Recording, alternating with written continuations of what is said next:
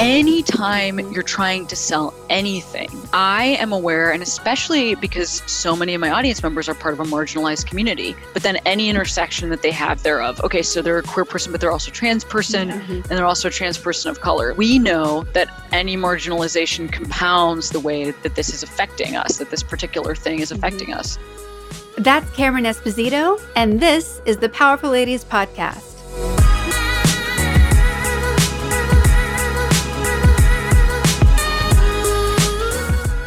Hey guys, I'm your host, Cara Duffy, and this is the Powerful Ladies Podcast, where I invite my favorite humans, the awesome, the up to something, and the extraordinary to come and share their story. I hope that you'll be left entertained, inspired, and moved to take action towards living your most powerful life. Cameron Esposito is a stand-up comedian, actor, host of the Queery podcast, and is an even during pandemic best-selling author. She's hilarious, she's smart, she's awesome, and her passion has always been providing support and shining a light on disenfranchised communities. In this episode, we talk about how her work and her art has changed and even saved lives. We discuss how she's pivoted from wanting to be a priest to becoming a comedian, and why she's always putting her customers, fans, and her people first, and the advantage that gives her on both the human and the business side. All that and so much more coming up, but first. If you're interested in discovering what possibilities and businesses are available for you to create and to live your most fulfilling life, please visit thepowerfulladies.com/coaching and sign up for a free coaching consultation with me. There is no reason to wait another day to not be living your best life, when you instead could be running at full speed towards your wildest dreams today.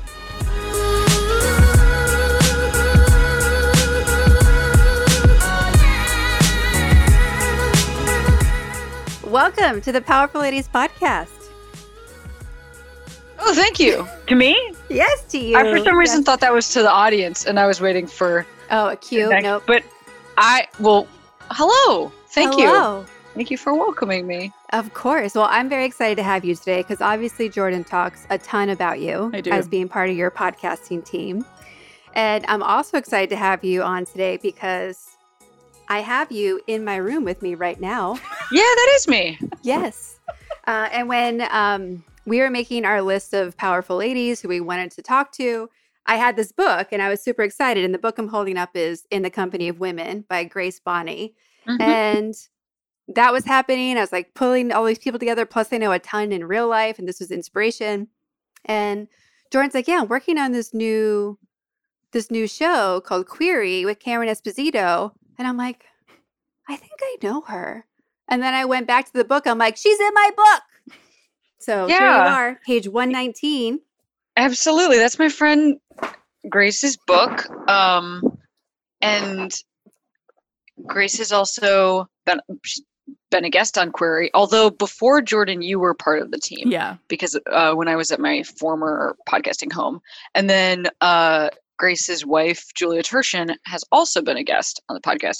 And I think that when Julia was on, you were part of the team. So. But maybe I'm wrong. Anyway, yeah. So yes, that is a picture of me. They wanted to shoot my house. And at the time, I was living in a really shitty apartment. So I said, can you shoot me in Griffith Park instead? Well, it came out great. Well, for everyone that's listening, I think we need to do a proper introduction of who you are, because you are so many things, from comedian, podcast host, activist, whether you'd call yourself that or not. So I would say take it away, tell the audience who you are and what you're up to. Oh, sure. I'm Cameron Esposito. I'm a stand-up comic first and foremost, but I recently released a book during COVID times, and that book is called Save Yourself, and it is a bestseller. So I guess I'm also a best-selling author, which is great. Congratulations. Thank you. Yeah. It was very challenging, to have Jordan knows about this because Jordan is the engineer on my podcast Queery. But I also had like a big book tour set up, and then decided to cancel it sort of right before everybody canceled the entire world. And the tickets were bundled so that you got like a copy of the book with every ticket. So thousands of books had been purchased. That was like the main way that I was telling folks to support the book. And those all had to essentially be refunded. Like, I mean, they weren't actually physically given to people yet, but the ticket price was refunded, which meant that the orders were not filled. And that happened like the week before the book debuted. So it's a really wild thing. It's most likely that if your book is going to do well, that it would do well like in the first week. Mm-hmm. And so, yeah, I just had like a few days to try to redirect thousands of sales. And it worked. It worked. Yeah. Folks were really supportive and also bought it through indie booksellers, which is what I was suggesting. So it's like an indie bookstore bestseller. It was also like an East Coast bookstore bestseller for multiple weeks. It was in Seattle Times bestseller list and Washington Post, and it was not on the New York Times bestseller list. And you know what? That is very hard to crack. And I really was hoping that it might be possible. And it just wasn't for this one. You know, it like actually was super challenging to re-hustle. Essentially, anybody that bought the book, or not anybody, but many people that bought the book had to buy it twice. Mm-hmm. You know, had to like buy tickets through some random website, have those refunded to them, and then go somewhere else and buy the book. And anyway, I feel proud of that and impressed with my audience. Yeah. I mean, for someone to do something once is impressive. And then for them to do it twice, that's actually real love. That's actually exactly what I'm trying to say. It's hard to be a person and just like get up and make toast or whatever. So to do anything, it seems impossible. Also, during that time, my girlfriend was starting to get really sick. She is now feeling a lot better, but what a bonkers couple of weeks. Yeah, you had a wild few weeks. Yeah. So did she end up testing positive for COVID-19? She's been diagnosed with COVID. Okay. So it's she has sort of a complicated medical situation that I won't necessarily go all the way into, but that was the diagnosis. And you know, she was sick for like 5 weeks. She's now feeling a lot better, but we had to go to and from the hospital a couple times per the instructions of her doctors, and it was very wild. I don't know. Sometimes in a crisis, I can be really good. And then there's the moment right after the crisis where you're just like, what the fuck just happened? And I'm sort of in that moment right now. Where like literally my book tour was canceled, but then all other upcoming tour dates. Like I was then supposed to do an off-Broadway run as a stand-up. I was supposed to go to Edinburgh to the Fringe Festival. Oh, yeah. Like I had this huge set of work things from March to essentially the end of August, like September, that were all removed. And obviously we can't record the podcast I'm used to recording in the studio right now. So it was like all jobs are canceled. Figure out how to do your job by yourself using technology that you've never used before. Also, by the way, go to the hospital. Yes. And while you're doing that, pivot your book sales so that you can still be a bestseller. So I think what I hear in that share is how powerful you actually are, because you're like, yep, I drove my girlfriend to and from the hospital. Yep, I pivoted my book still a bestseller. Yes, I pivoted my, amazing podcast with technology I don't know. And like, I'm still getting up and doing things like you're wearing clothes, like check. Oh, that's so nice to hear. Yes, I do feel like, again, like looking at the behavior from the last couple of weeks, I do feel pretty, I guess, like impressed with myself for what I was able to do. And a lot of the reason I was able to do it is because I asked folks for like a lot of help. Like I am not my girlfriend is immunosuppressed, and so I am not her doctor. She actually has like 9 million doctors. I actually have 0 doctors, she has recently told me, which is true. I just have like a dermatologist, which is not helpful. I like your priorities of doctors. Yeah, like so I'm not her doctor. You know, she can get resources and she's really good at that. And also, I did have to sort of figure out how to use Zoom to host a bunch of book events, but I asked friends of mine or acquaintances who are writers to join me, and I hosted like this series of talks that I think helped drive sales for the book because it was something people could attend. And I've been trying to figure out how to do stand-up from my home, like actually do stand-up. Your TikTok is going great. My TikTok is going great. Thank you very much, Jordan. I like hopped onto TikTok, but you know, I really do feel like, yeah, I guess I feel impressed. Also, because I wasn't like trying to.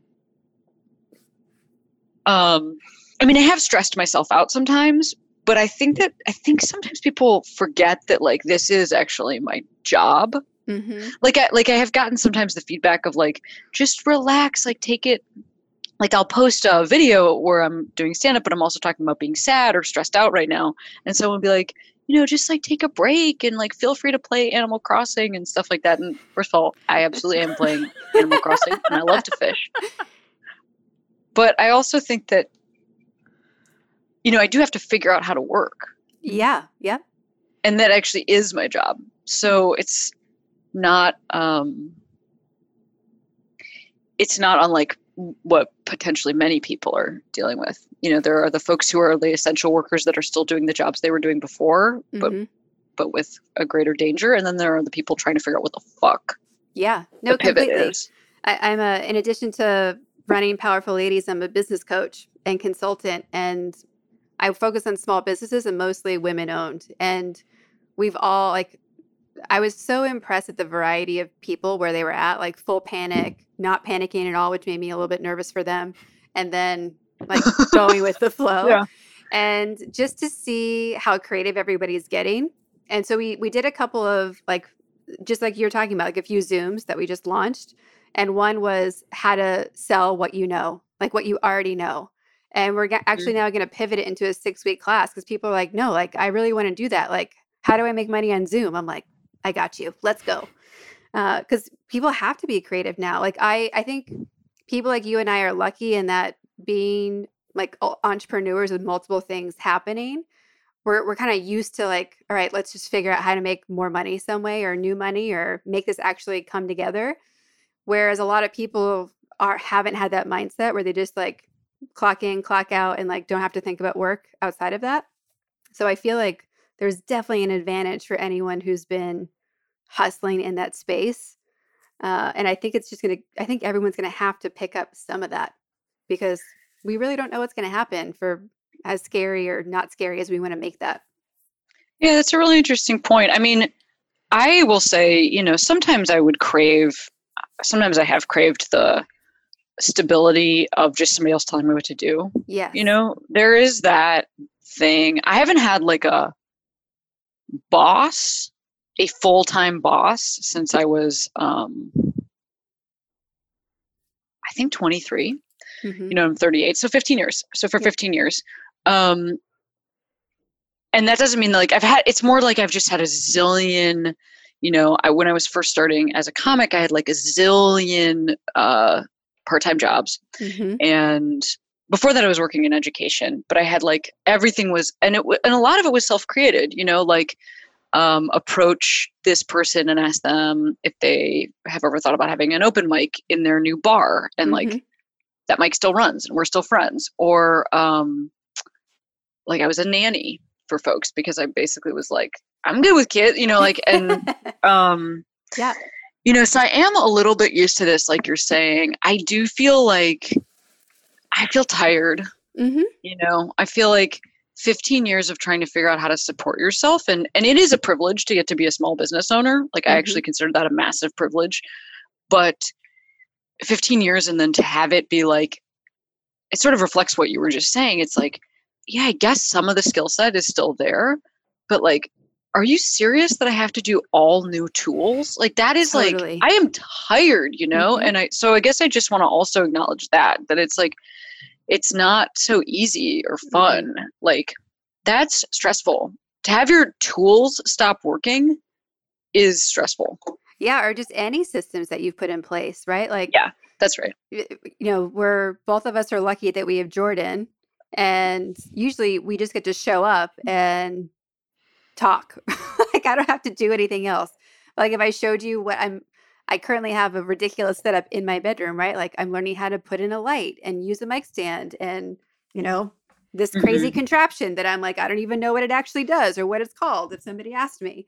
So as I panic because you're shaking it. Yeah. Yes. Don't touch it. Yeah, but it's like, so I get it. Like, especially if, like, I work with a lot of creative entrepreneurs. And if you're a creative entrepreneur, we want to keep you as far away from processes, systems, technology. Not that you can't do it, but it's not where you excel or not your flow state. So if those keep changing, totally, it's so exhausting. And even people who love that stuff, it's still a complete pain in the ass. Like, yeah, I just figured that out. It finally felt normal. And you're like, no. But, I think that what you just said is also, it's like so affirming and awesome to hear, which is like, I do think we're in this moment right now where even for people that,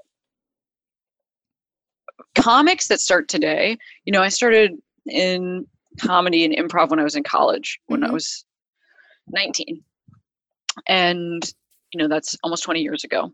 And so, like, I had, let's see, if I started in, like, I'd had 5 years of performing before YouTube even existed or Twitter, because I was reformed in 2006. And then I had 6 more years of performing of live performance before I moved to LA. And in 2012 is sort of when a lot of that stuff it just peaked in a different way. Folks were getting hired for writing jobs off of Twitter, like in Hollywood, which was not a thing that was happening prior to that. You really had to be face to face and like earn your stripes.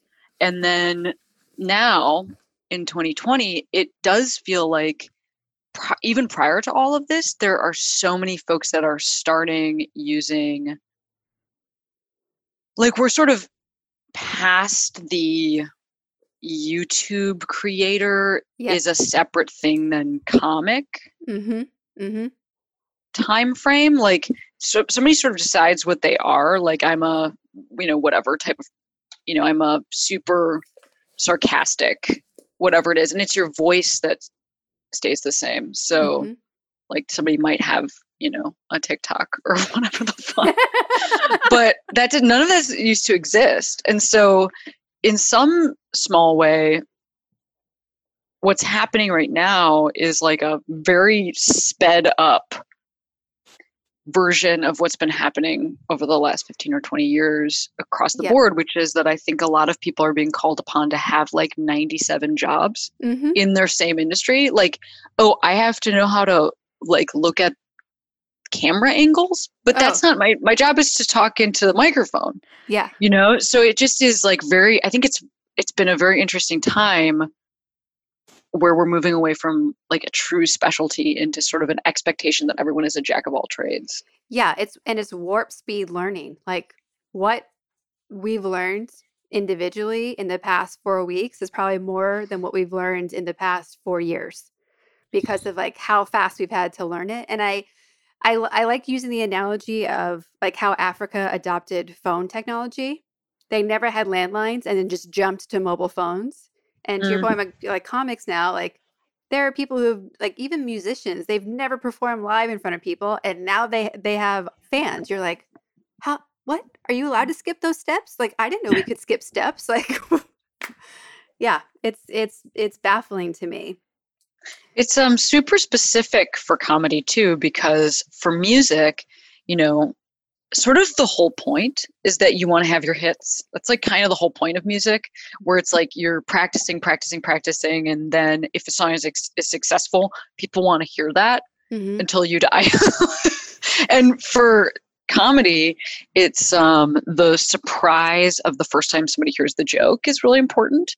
And so, if you are doing something on the internet, it actually means that it doesn't work in live performance. And if if you're doing something on a special on Netflix, like you can't then sell tickets for people to come see you do that thing. And that is something that's also very interesting to me when I think about a person starting now, is that like it's just the backwards learning from what used to be the case, which is like you tell the joke to like audiences essentially one at a time until it gets really good, as opposed to showing the largest percentage of people the joke first. I'm very curious to see what happens for the generations of comics that are starting specifically right now, like what this will mean. Yeah. I think it's endlessly interesting. Something is going to happen to comedy because people are starting right now, and I'm like, I can't wait to see what it is. It's like, what do you do? Like just a bunch, like every Friday night you do like live Zoom comedy. And it's like, that's your new thing to test this stuff out, right? Like, I don't. Do you think they'll call them quamedies? That's my joke. I'm a comedian now. It's me. I am it. Who wanted you on the show again? You're booked. I'm booked. You're booked. Nice. Perfect.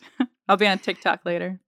So I Thank you for even knowing that I have a TikTok. I've really been working hard to make TikTok something that I understand. Well, I told Kara before, I think yesterday, I was like, oh, Cameron has some pretty funny stuff on her Instagram page. And Kara was like dying laughing at some of your stuff. And in the corner, it says TikTok. Exactly. So, I've been evolving with the times. Yes.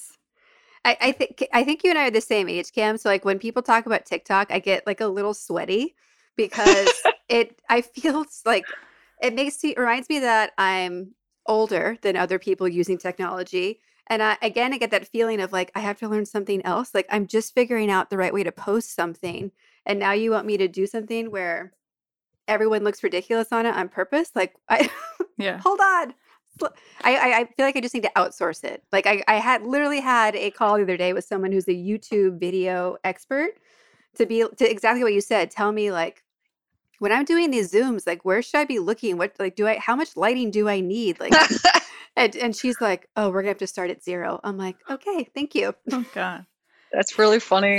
Yeah. I follow 2 people on TikTok. One of them is Sierra, who is the producer on the show that books everybody and makes everything happen. Sarah's also a hilarious stand-up comic. Sierra is one of my follows. And then the other one is my girlfriend's friend's daughter. Because that is the only reason I understand what TikTok is because I follow this 18-year-old that lives in New York. She's very good at it. She's like legitimately, she has like 28,000 followers or whatever. She's just a human. Wow. Yes. Like, I just mean she's not like she's not an influencer. Whatever. She's not. Yeah. I mean, I guess she is. She's got 28,000 followers on TikTok. Her videos do really well. It's amazing. Yeah. I know. Speaking of age, Cameron, I don't know if I ever told you this. So I think you and Kara are similar ages, but the 2 of you went to college an hour away from each other. What? Right. Yeah. Where did you go to school, Kara? Clark University in Worcester. In Worcester, you said? Mm-hmm.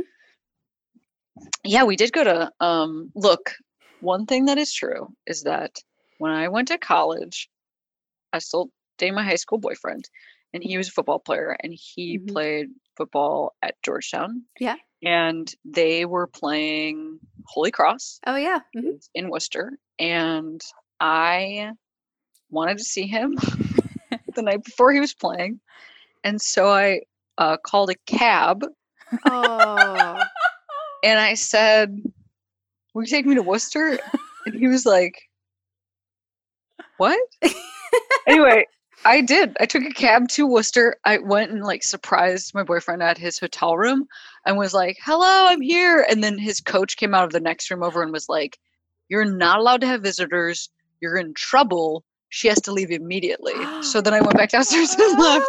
And it was, I think it was a $250 round trip. I did not have any money. Oh my God. That was so just sad. That was just like where I was at. I think I was having a hard time adjusting to college, and I felt like my boyfriend was an hour away, and I like could not deal with waiting till the next day to see him, because I think I took a train the next day. Yep. Anyway, that's an example of an expensive and useless cab ride you can take to Worcester. It makes me think of Kyle Jordan. So our sister got married just outside of Worcester, and she had friends fly in from San Francisco and LA because she used to live out here. And they also tried to take a taxi from Logan Airport to Worcester. And I remember being like, no. Like, we will send people to pick you up. Like, don't do that. They're like, it's no big deal. I take taxis everywhere. I'm like, I'm sure you do. Please don't. Where did you go? Yeah. Were you in Boston going to school? I went to Boston College. Oh, yeah. Nice. Did you end up going to Marianne's then? I did go to Marianne's. Oh. I went to Marianne's on my 21st birthday. Yes, you're officially a BC student. Yes. Yeah, I was. Marianne's the local bar that is on the street that they're like really strict on IDing and you can't get in until you're 21, and then everybody goes on their 21st birthday. Yeah, I did go to Marianne. I also have very, very mixed feelings about my college experience. What did you major in? Theology. Theology? Yeah. Because you wanted to be a priest, right?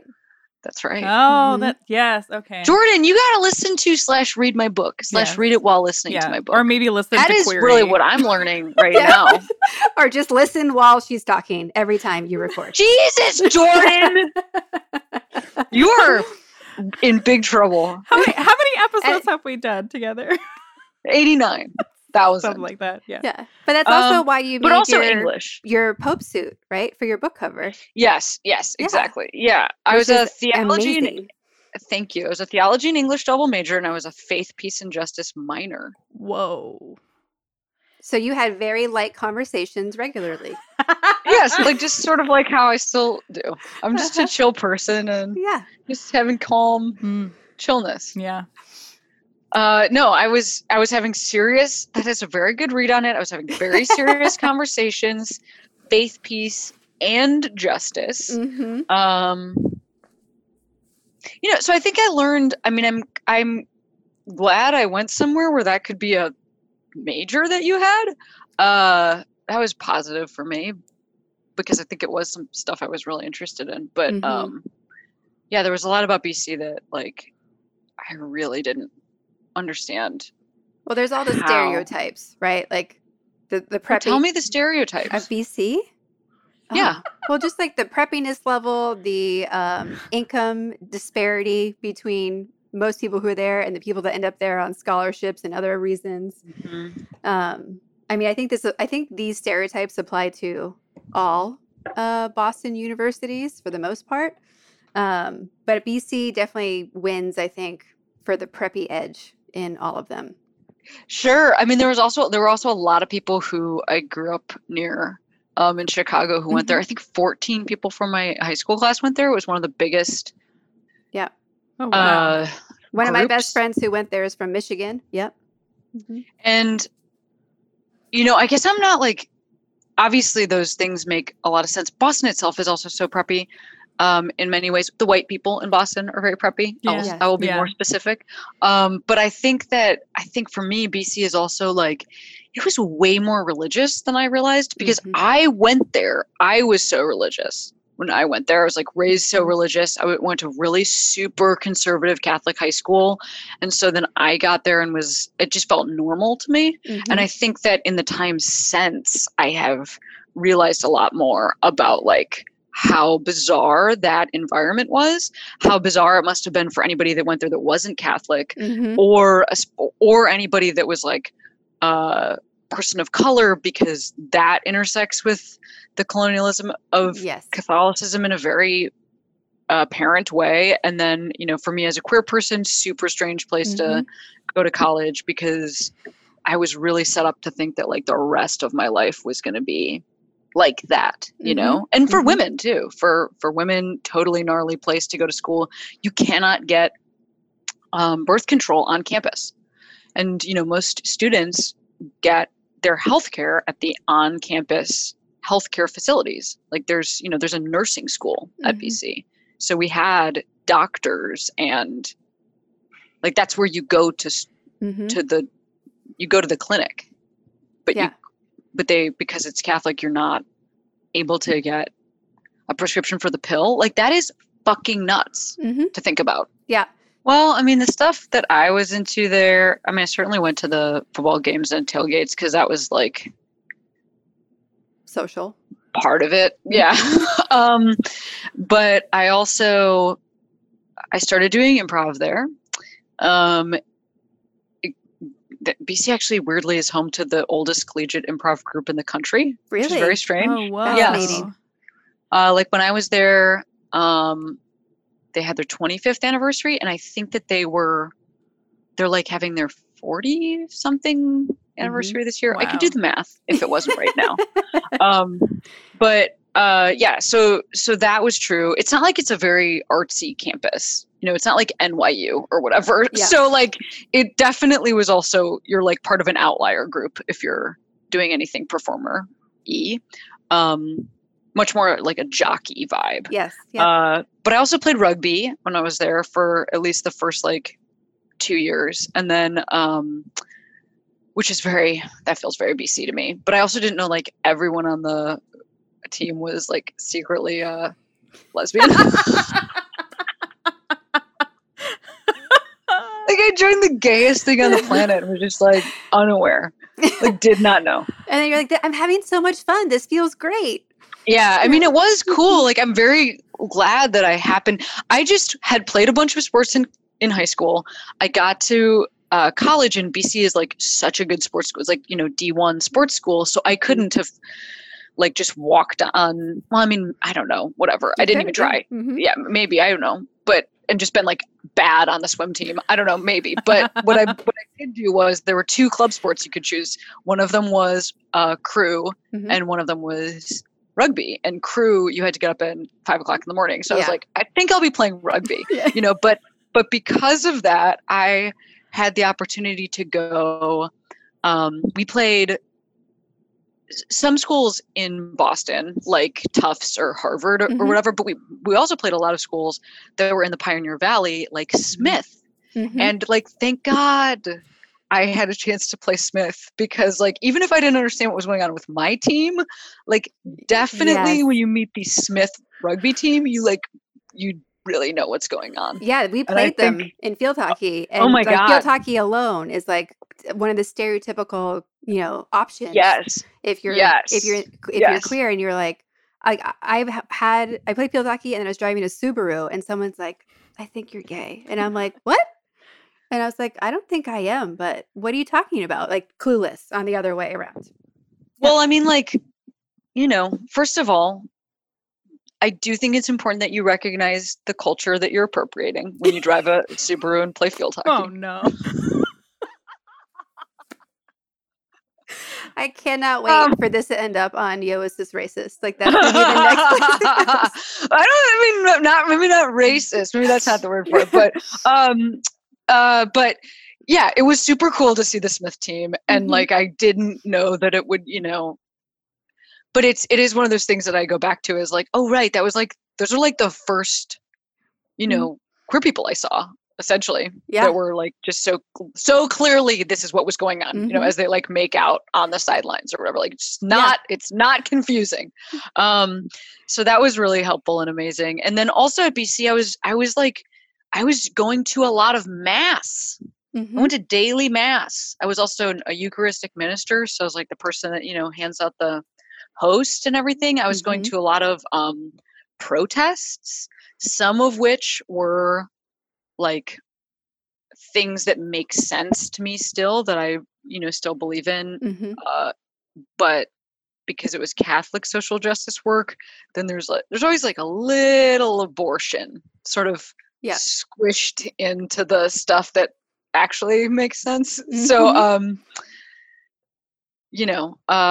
but yeah, I think I had maybe a slightly different experience at BC than the average bear.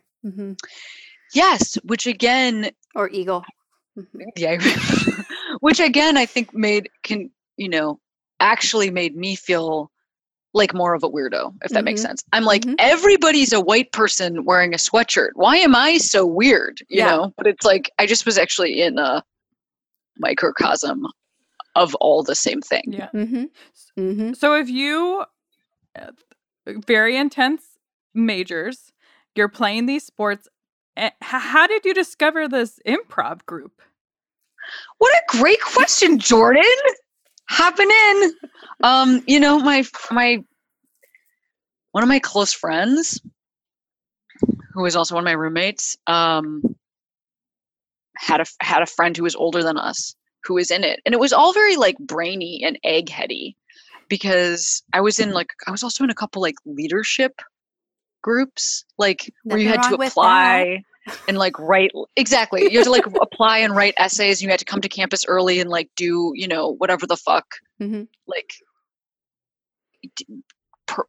building, you're building with teams, but you're also building with yourself or whatever. I was in like all of that. Like, you now understand who I am, right? Like, like I've high school. I'm the person in high school. I'm like on student government. I'm like setting up for all the dances. I'm also the mascot, which is a bird.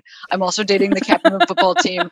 I'm like friends with all the teachers, but not in a creepy way. Like, not like I hang out with them, but I'm like, great to see you, Mr. Marth or whatever. And he's like, great to see you, Cameron. You are breaking the uniform code, so you're going to get a detention. And I'm like, definitely, like that's who I was, So then I got to college. I was like, the same way. And the improv group was like a bunch of nerdy dorks. And I think Powerful found out about them and joined them up.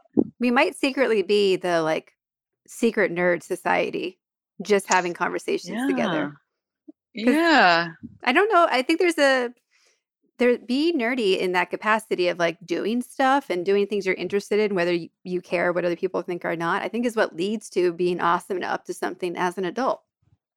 Oh, that's amazing. What an interesting. Well, right. Like I was always involved, like whatever the fuck that means. And I was always kind of doing it a little bit of a different way, maybe too, because there was like some queerness crashing in and some like, gender fuckery crashing in. So that meant that it looked a little different than maybe if I had just been like a gender normative straight woman, like maybe I would have been more on the prom queen side of things, but I was much more on the like, winning.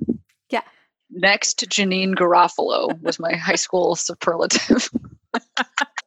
It's interesting to look back at your life and just figure out why some choices really appealed. So for instance, something like improv, it's like, well, I was at this school that I didn't realize was potentially oppressive. So I found like self-expression. Yeah. That makes a lot of sense to me. You got crushed like a diamond. Yeah. Yeah. And I actually got my first job performing professionally the day after I graduated from BC. I went to auditions for a local improv company in Boston, and I got cast the day after I graduated from school. So even though I didn't actually think it was a job yet, like a career that one could have, I started working in the field almost immediately. Not almost immediately. And it's just sort of always grown from there. So did you know by like the end of your senior year that you're like, oh, I'm not going this route. I'm going a completely different route? No, like I was working in education. I worked at a school I worked at a charter school in Boston that was right in the middle of the BU campus. And so it was like an urban charter school with a mostly Black population. And is that Boston Latin? No, it's called a match school. The match, okay. But then after that, I worked at a school for kids with severe physical disabilities. So like special needs kids, but it's not learning disabilities. It's like they use a computer to talk and are in a motorized wheelchair. And I worked at that school, and then I thought I would continue that path. And I applied to go to grad school because I wanted to be a social worker and work with like disenfranchised populations in some way in high school. And the whole time I was doing all that other stuff, I was just sort of doing comedy at night. Even when I had a 40-hour a week comedy job. I worked at an improv theater for 40 hours a week. I just also worked 40 hours a week at a school. That's so much. Yes. So everyone out there not doing 80-hour 2 shifts, like slacking. No wonder you're so tired.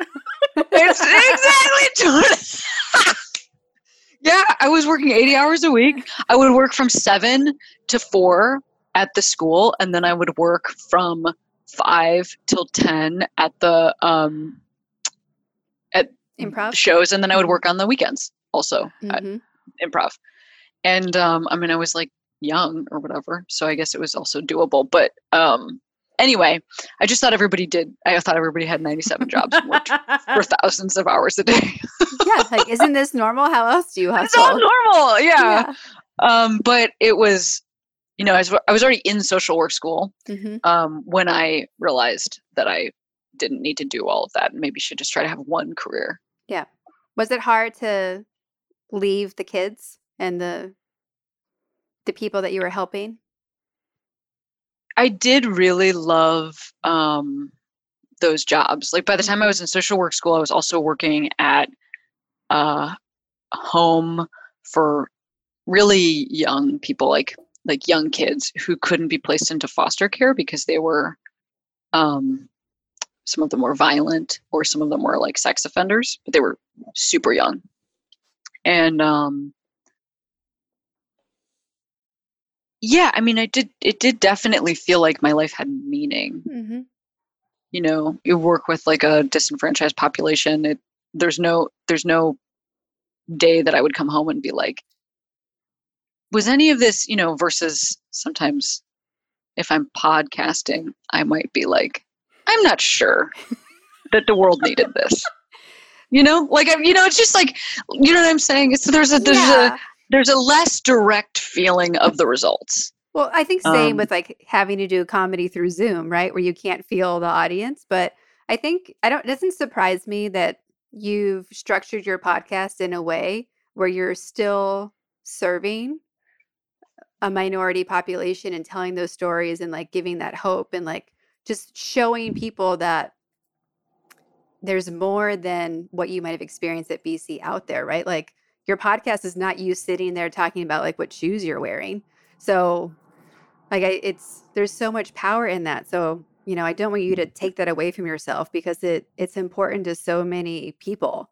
And it's just such good, even if it's lighthearted in moments, like it's just such good content and storytelling. And we need honestly more of it.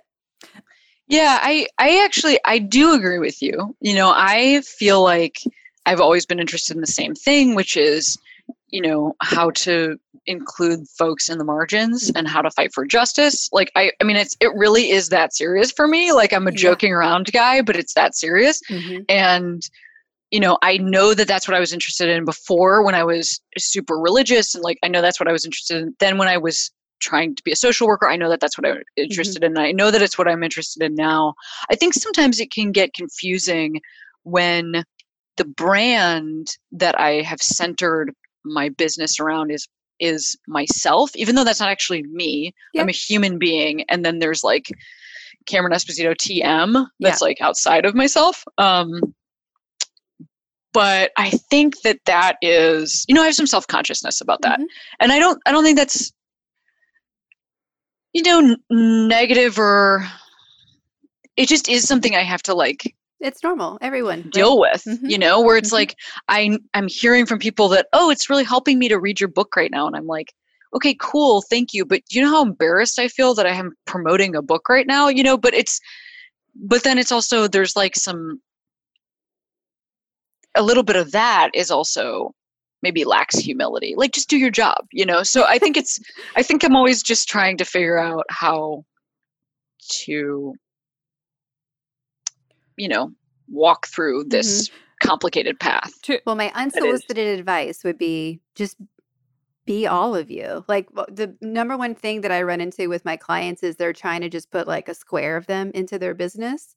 And I'm like, no, like people want the whole unicorn that you are, because that's where the magic is, like really bringing that all together. So I think it's great that you're having these different outlets where you get to give a little bit different of you, because it's filling out your you as brand into this force.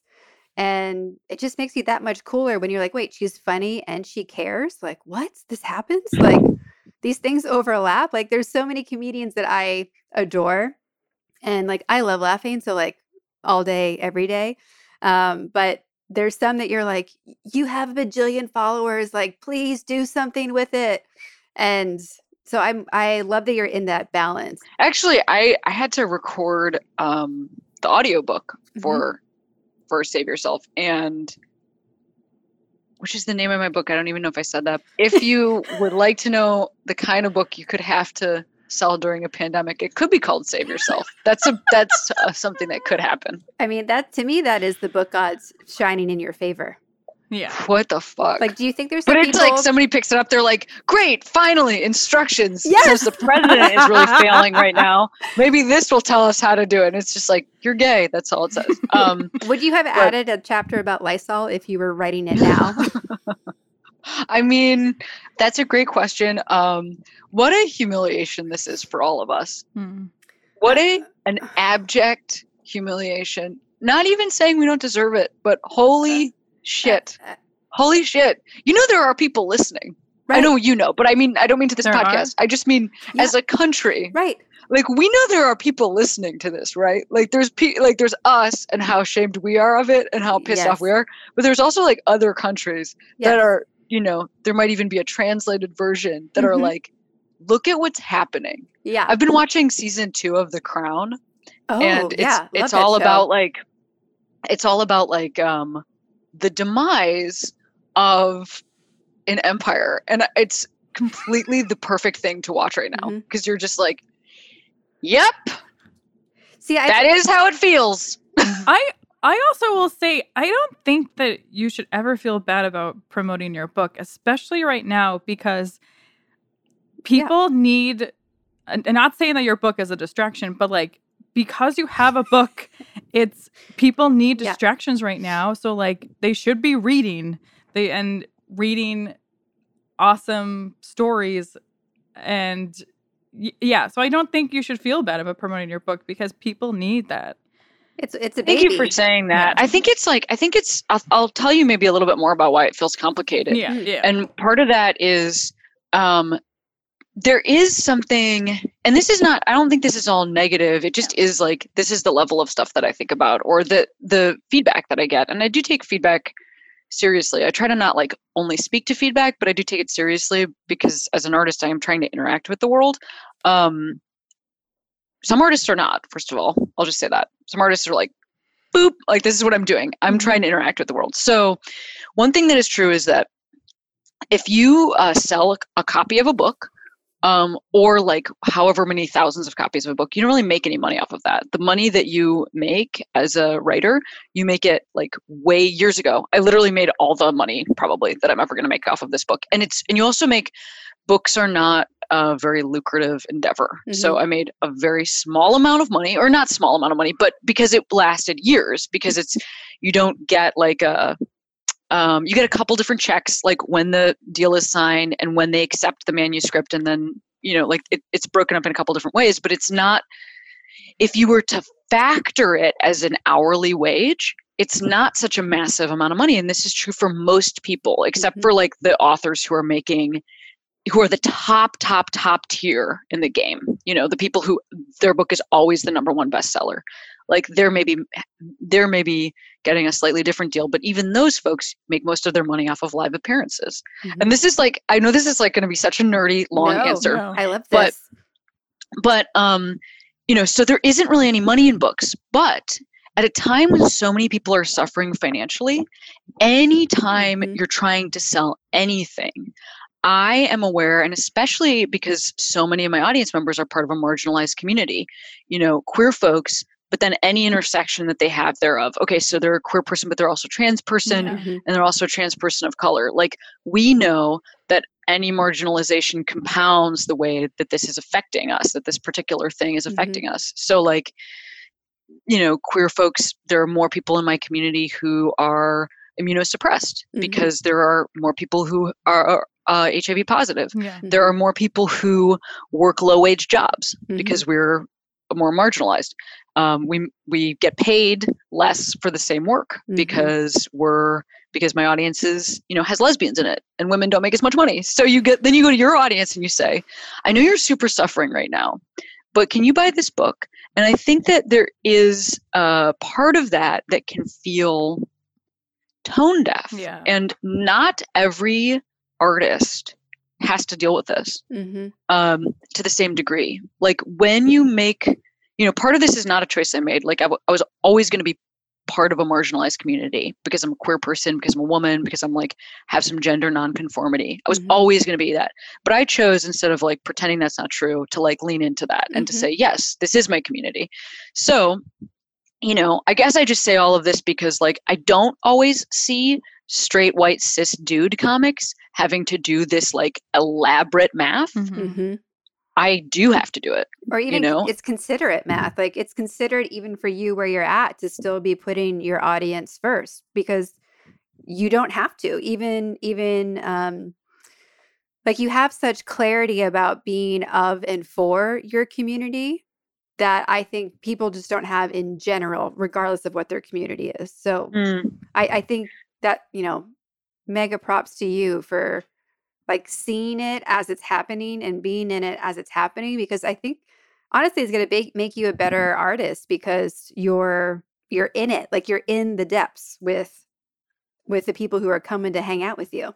That's really awesome to hear. Thank you for saying that. You're welcome. I mean, it just, the other thing is that like, I do think some of this is me being a conscientious person, and also queer folks will tell you, a marginalized community wants its, like, I'm using the word representatives in quotes because like I didn't, I don't think I've been elected to this job. You're not the official ambassador.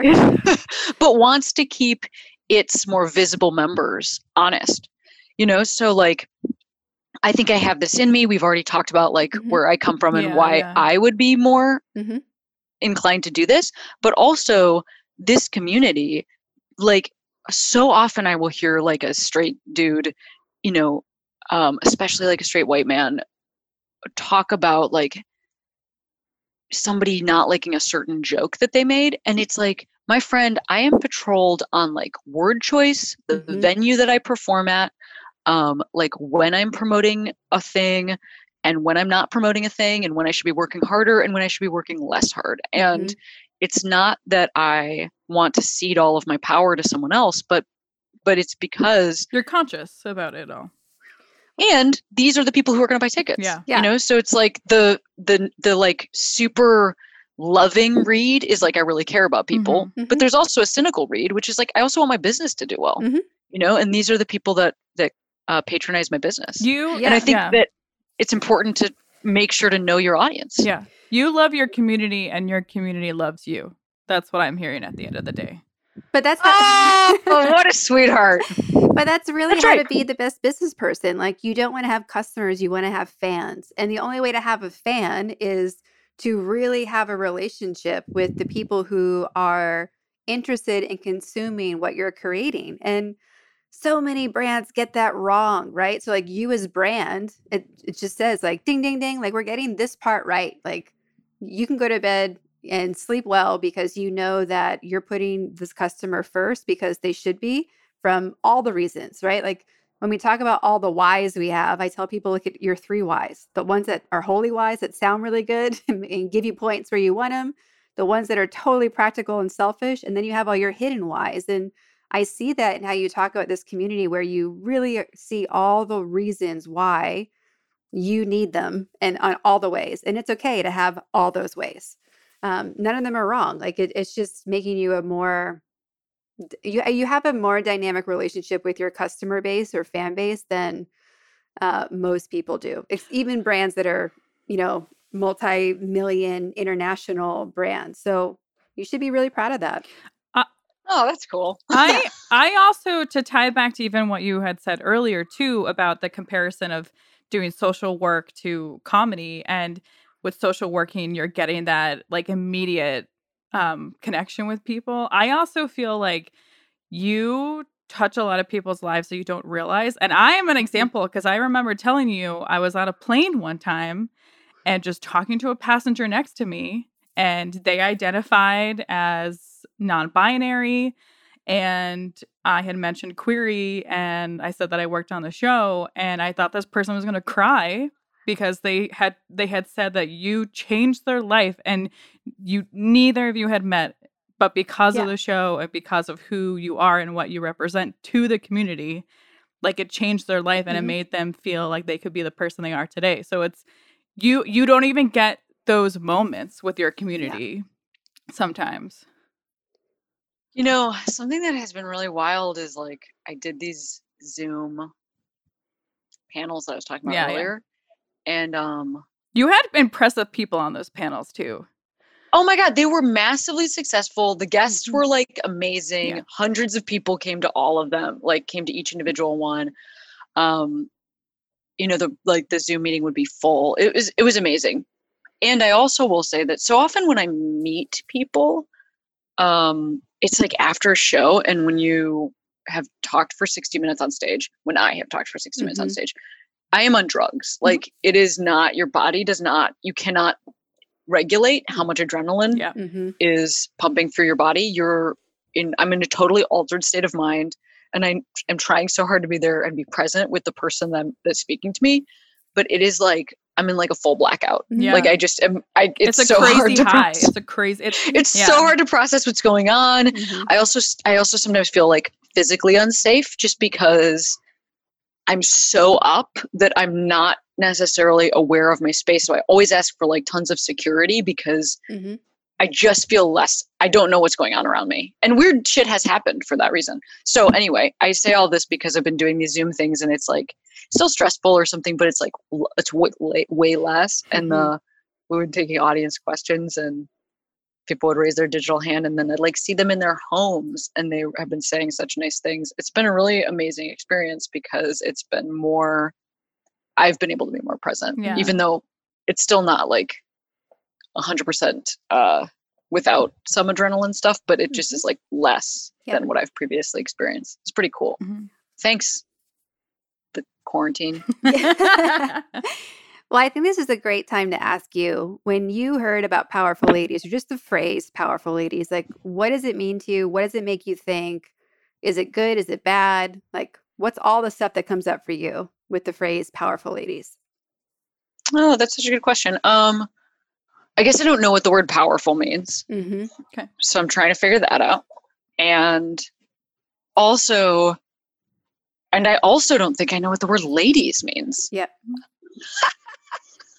You know, because like, this is something that I'm trying to, you know, it's a hashtag type thing. And I don't know how much those things matter or don't matter. What I will say is that in the queer community, the understanding of gender has been evolving so quickly. In the last few years. It's really different than anything I've experienced. Obviously, I'm just the age I am. I'm sure there've been different times, but it just is like trying to figure out which words resonate. It feels more complicated to me than it ever has before. So that's part of it, is like, am I powerful? Am I a lady? I guess that's what I thought before signing in. And I said, we'll see. Perfect. Yeah, we will see. I think one of the things I always established with Kara, even before the podcast began, was we had a lot of discussions on, should it be called Powerful Ladies, or can it be called like Powerful Humans or Powerful People? And Powerful Ladies is like years and years and years in the making. And it was just about supporting other females and helping people feel powerful, to the point where Powerful Ladies actually had their first episode with a male guest. So we're trying to come across everything. And I know I expressed to Kara, having you on, that I was like, I want to touch upon like how your show is so indicative on making sure that like, however you identify, you're never going to be judged. And like, that's the one thing I always say about Powerful Ladies. Even though it's the name Powerful Ladies, we're not here to judge anyone. Like, we're here to like lift you up. Yeah, I think if we do any judging, it's like are you doing something with your life, or are you just Netflix and chilling with your life? Like, that's our judgment level. Like, are you doing something, or are you doing nothing? After that, we don't care. Yeah. Well, also, I think that, I think for me that was, I so hear you and appreciate that. And I think I was also speaking about like the evolving understanding that's coming from the inside, like that I don't actually feel like I absolutely identify with the word feminist, and like I politically identify as a woman. Like, I just mean, it's like I can't ever, for me, it's like I don't ever want to leave those things behind, because I absolutely see misogyny as the root of homophobia. Like, there's so much overlapping understanding here, and then there's individual identity and trying to figure out which things make sense. And it's like a fun / complicated time where we get to be expansive. It's like it's actually I think it's really positive. So and part of the struggle I had with the name was that I just want to talk to what the tagline says, like the awesome and the up to something, because like I know how many people's stories are not being talked about, and I know how many people are in this gap. Like, part of what the catalyst to Powerful Ladies from the beginning was I got invited to go to a like women's conference in Chicago, and by a powerful lady I was introduced to as like the super high powered executive in Boston. And I went to go apply, and you had to be an executive at a Fortune 500 company to go. And I'm like, this is dumb. Like, the amount of Fortune 500 executives is such a small population. Right. So like they get all these resources, and then we're giving resources to people that don't have access to resources like we should be. Like, what about everybody in the middle? Like, it's such a huge range of people who and focusing again on people who are, in entrepreneur or multipreneur, just doing their own thing. Like, if you're curating your own life, that could be someone who does nails, and it could be someone who, has a multi-million-dollar company. But we're all still like figuring this out. And why don't we get resources why aren't we giving people the top executive level resources? Like, we're not, like, it comes down to that whole concept of who do we need to empower and who don't we? And I figure my piece is highlighting people who I think are doing a great job of that and really carving their own path. And at least I can be that contribution. Plus, I get to selfishly have amazing conversations with cool people. So again, it all comes back to at least one selfish why and why we do things. But yeah, and it was hard because like I didn't want to cut out the people in my life who are male or who don't know if they identify as a lady, and even people who are, off the chopping block, super stereotypical women are still offended by the word powerful ladies where we have conversations about it. Because to them, it sounds like power suits and bad haircuts. And I'm like, no, like we get to recreate that. Like, let's take ownership of it. Like, to me, it's like, I don't know, a hybrid of She-Ra and Gem of the Holograms and Powerpuff Girls. Like, that's powerful ladies. So I don't know. Do you want to make our own club? I kind of do. So that's my rant, my Powerful Ladies rant. So now I'm just having whoever I want on it and talking about it because I think it's really fascinating where people are at. That's awesome. Yeah. Mm-hmm. Oh, my last question for you is, as all the stuff that you've gone through from childhood up until now, if there was a piece of advice that you could give someone, what would it be? Regardless of their situation, regardless of anything. Like, if there was one thing that you wish you were told. These are the hard questions now, right at the end. Well, I mean, this is based just on how I feel today, but I think it would be you're doing better than you think. But that is based on just every person that I know in my life being really hard on themselves. So that's like what I need to remember every day. I'm very hard on myself. So do you have that on a Post-it for yourself? I don't, but I have like a very similar things from friends that are written up on my fridge. Yeah. But I definitely, I make a lot of calls to people. I ask them. Sometimes I just ask people, am I doing okay? I'm serious. Yeah. Yeah. Well, I fully you're somebody I trust and respect. Answer this. Am I doing okay, as a person? I will call friends and ask them that. I'm laughing because great. I'm pretty sure one time in the studio you asked me and I was like, yes. What, yeah, I'm sure I did. It's important. Uh-huh. Yeah. Very hard on myself. Mm-hmm. I need to hear it sometimes. Mm-hmm. Yeah. Well, especially but I'm doing okay. And you're always growing and expanding just based on who you are and what your business is. So we kind of talked about earlier, once you get one thing done, it's done and gone. You're like, okay, next mountain. Yeah, that's right. It's this constant hiking. Well, one thing that I would love to know is, what is it really like working with Jordan when she's not your sister? And how has she impacted your life? That is a great question. I'm so excited to end on this. Jordan made me little, and I think this was for all the hosts that she works with, but Jordan made me little Christmas cookies this year, and also affection. I feel both respect and affection. And I also think that I give that at work, and it's really nice to I really love the vibe. There's this coworker of Jordan's named Matt, mm-hmm. and I really like Matt and have for a long time. And I also really love Sierra, who has a very different personality than, maybe Jordan is very talkative and Matt is super bubbly. And then Sierra is kind of a little bit quiet. And anyway, I really think that team of people are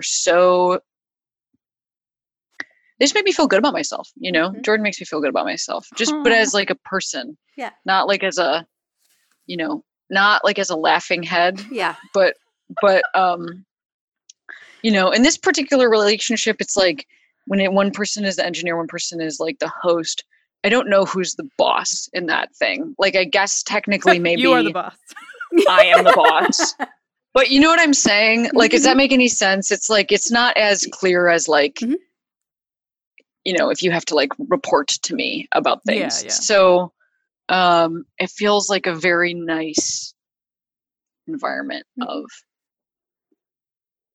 equality. That is what Jordan has brought to my life. Thanks, she's a sweetheart. Cameron. I feel the same. So I remember making the cookies for you and writing the lovely note in the card. And it was a very good note. And just call it a love letter. It's okay. It's a love letter. Yeah. It was very nice. Yeah. And I remember your girlfriend, the first time I met her, was she really liked the note that you wrote her. I was like, I did. I really, it really meant a lot to me, because I had a very strange, yes. last 18 months of going through a divorce and having to go to work sometimes. And for the shows, Queer is so personal. You have to really show up. And sometimes early on, I could not talk about the divorce at all. I was so upset. Mm-hmm. And so then I would have to just be essentially crying and then going into the booth and trying to be a normal person that was listening to someone else. And, it really matters. We never know what somebody's going through when they show up at work. Yeah. Mm-hmm. So it really matters how we treat each other. Jordan was very kind to me through all of that. Yeah. Good. I'm proud of you, Jordan. Oh, thank you. Mm-hmm. Thank you. Well, I forgot the scale. This is the Jordan, one question. This is the one question we ask everyone. Great. Let's hear it. Okay. We ask everyone on the Powerful Ladies podcast where they put themselves on the Powerful Ladies scale. 0 being average everyday human and 10 being the most extraordinary powerful lady. Where do you put yourself today and where do you put yourself on average? There's no wrong answer. Oh my gosh.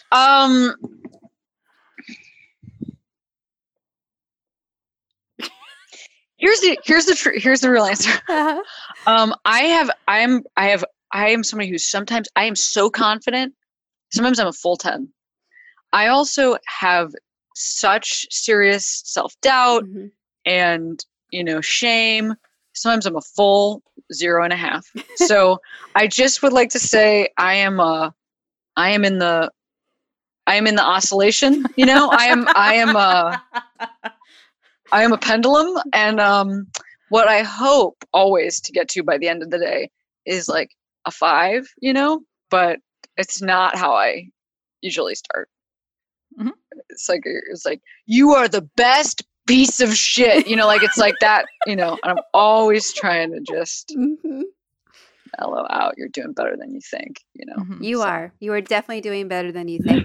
Yeah. Cameron, this has been amazing. I am so thankful that you were a yes. I'm so thankful that you are so kind and generous to Jordan. And I'm actually really surprised, like how much we have in common and that I wasn't expecting. And my bookshelf is also arranged by color. So no, I just think this is great. Like I could literally talk to you for hours. So I hope that we get to have you on the show again, and anything that we can do to support what you're up to and what matters to you, I would love to be able to offer that from the Powerful Ladies, universe and back. And yeah, just thank you so much. It's a pleasure to speak with you both. Thank you, Duffies. Thank you. Yeah.